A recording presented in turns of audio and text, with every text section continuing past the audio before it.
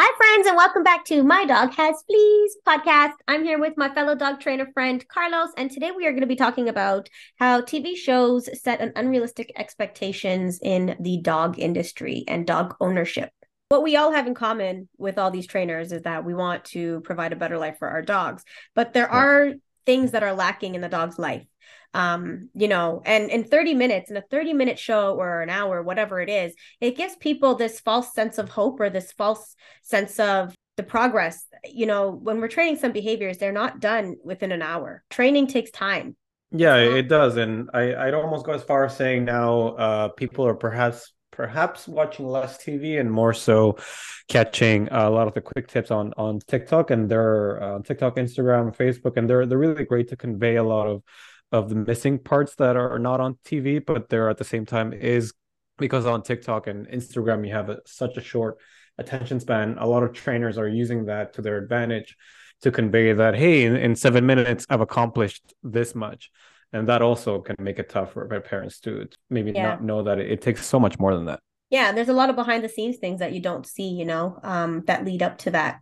Possibly things they've done off camera, things they've done during the week. Yeah, I was trying to watch a video of some other trainers online, but a lot of it is cut, edited, and I think people do realize that. And in shows that, of course, is produced, so there has to be some kind of storyline, or they may not have shown at all the episodes. Doesn't make for good TV. So I think hopefully people are aware of True. that as well. What do you think is the solution to that? What do you think would help people moving forward to have access, knowing that they will always have access to that content, but I think what would help them complete the I think we focus a lot on the dog's behavior and just that output, just what the dog is doing in that moment. And I think we need to look beyond that and we need to start focusing on things like diet, things like their exercise, their mental, their physical, their emotional well-being. How fulfilled are they feeling? There's a lot of cases that I've encountered.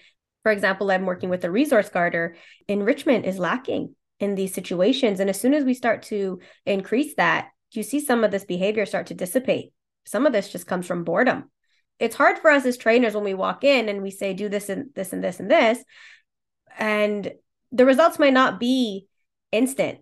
Do these things. This is the prescription. This is what I'm recommending you do. And over time, you should see behavior change. And a lot of times I do say in about 3 weeks or so, that's when the human finally clicks and says, hey, some of the stuff that I was doing, Hmm. it's actually working. But it takes the human 3 weeks or so to kind of figure it out, to build that habit and to be consistent at it so that the dog's behavior will change. I just had a client recently, their dog was neutered. So he's on, bed rest for 2 weeks and got a message saying, hey, the dog is biting me and the dog is doing this and that when I'm sitting on the couch. And I was like, well, did something change? And she was like, well, he's been wearing the cone a lot. And I said, well, his routine, what has happened?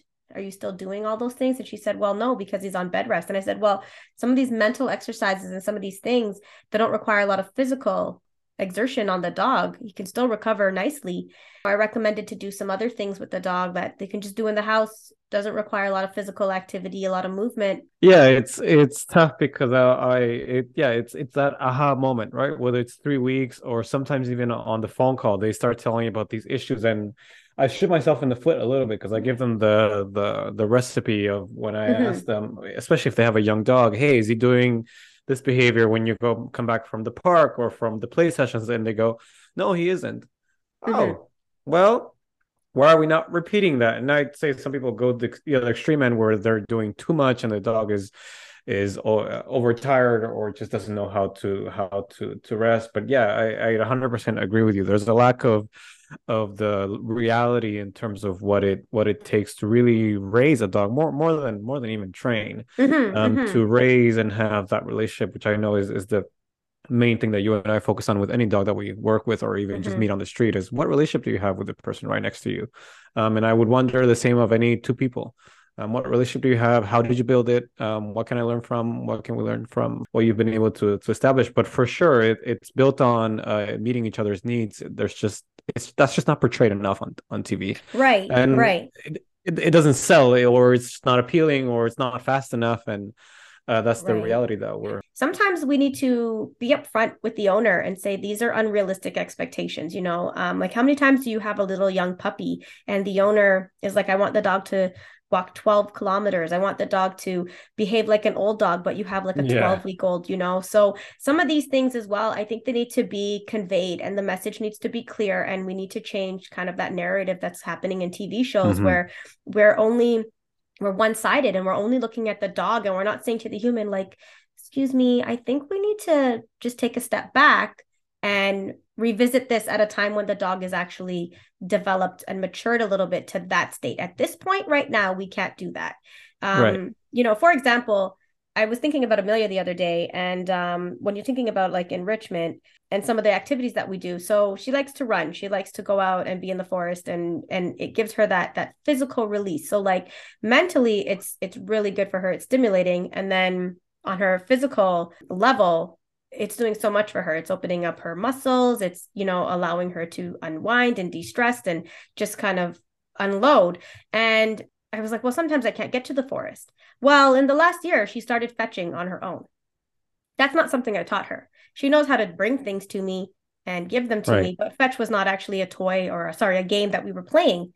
That was something that just came about. I let it just kind of happen naturally. It organically, just one day she started bringing the ball back. She realized that if she brought it back to me, I'd throw it again. I think that's enough. Like fetch is another one that we always think the dog needs to learn to fetch. The dog needs to learn to heel. The dog needs to, learn to wait for his food. But what are we doing? Like, there's so much more than the game of fetch. There's so much more than healing, giving your dog more freedom to be a dog and do dog things and run wild and be on a leash if they can't be free. I want that to be talked about more. I want that to become Yeah. normal. Yeah, and it's tough to convey it because it's not what they want to hear. It's not why they called you, and I think it's why it's very easy to just say you're a dog trainer because you're gonna promise this solution. But if it doesn't work for them, people will just get into whatever excuse for why it doesn't work, and those excuses are probably never even brought up on TV because you don't have to show it.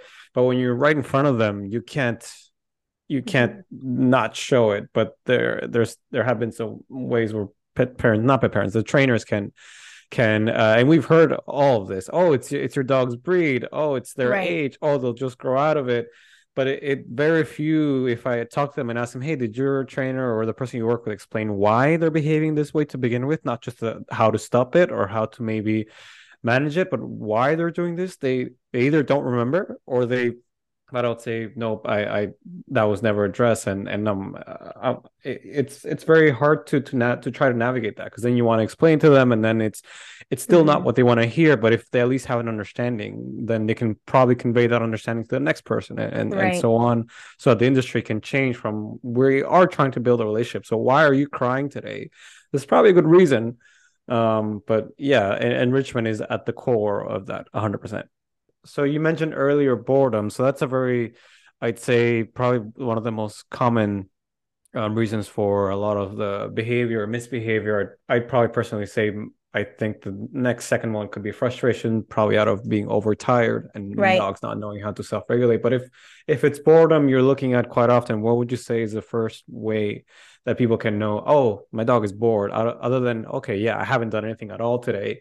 What's a way that people can identify boredom and then maybe even look up online what can I do about it? But if without, of course, identifying, they can't do that. So how could they pinpoint, oh, I'm dealing with boredom right now? What I get a lot from owners is that their dog is not bored, that their dog sleeps the day away and they seem pretty content. Right. And I said, Yes. sleeping doesn't mean your dog is content. It means they probably have nothing else to do and they're just doing just that, sleeping the day away. Another one is destructive behavior. So sometimes this can be mistaken as separation anxiety or something of that sort. But sometimes it is boredom, dogs who are digging at the couch, dogs who are tearing apart furniture, the walls, that kind of stuff. That is expressing a need and they're creating their own outlets because something has been lacking. So when I hear things like that, I tend to say, well, let's give them an alternative. Let's try to bump that up a little bit. I want to say, I honestly don't give them a chance to tell me their dog is bored. Like I Right. I walk in there and I well, before I even meet them, we have our questionnaire, we go through it. And on there is a little question about, give me a 24-hour day in your dog's life. And they'll write it down. And it starts with the usual: wake up in the morning, go for a walk, have food. They'll put down the dog naps from, say, 9:30 to 12:30, potty break, maybe a game of fetch, sleeping again until 4 Right. o'clock. They'll have some meal, play. And it's just very generic: play, and then 6:30 out for a walk, and then back home, cuddle time, and then sleep. So from that alone, when I start to add up all the hours that this dog is actually active, I can come to the conclusion myself that this dog is probably missing some things in their life. And even, it doesn't have to be like an 8-hour day that this dog is doing some work, but just increasing it just a bit, starting small and seeing what those do to change the behavior. Or just, it's very rare that I get a client that says, I'm looking to help my dog with boredom. Right.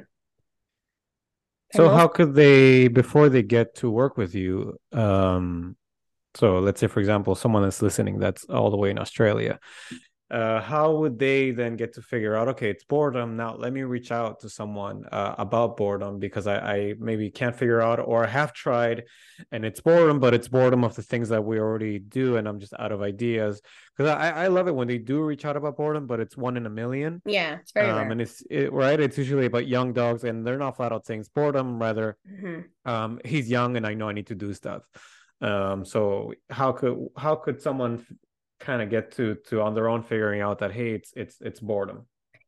I like to look at the dog. So every dog is different, right? So we look at each dog as an individual. So I will usually Hmm. say, observe your dog and write down some things that you see, what they enjoy. So if they're out on their walks and they're smelling, let them. That is a really easy thing that they can do. You're outside already, and you don't need to teach them to do this kind of stuff. Just let them kind of be. It's challenging because, again, we go back to what we've seen. The dog needs to walk in a heel position.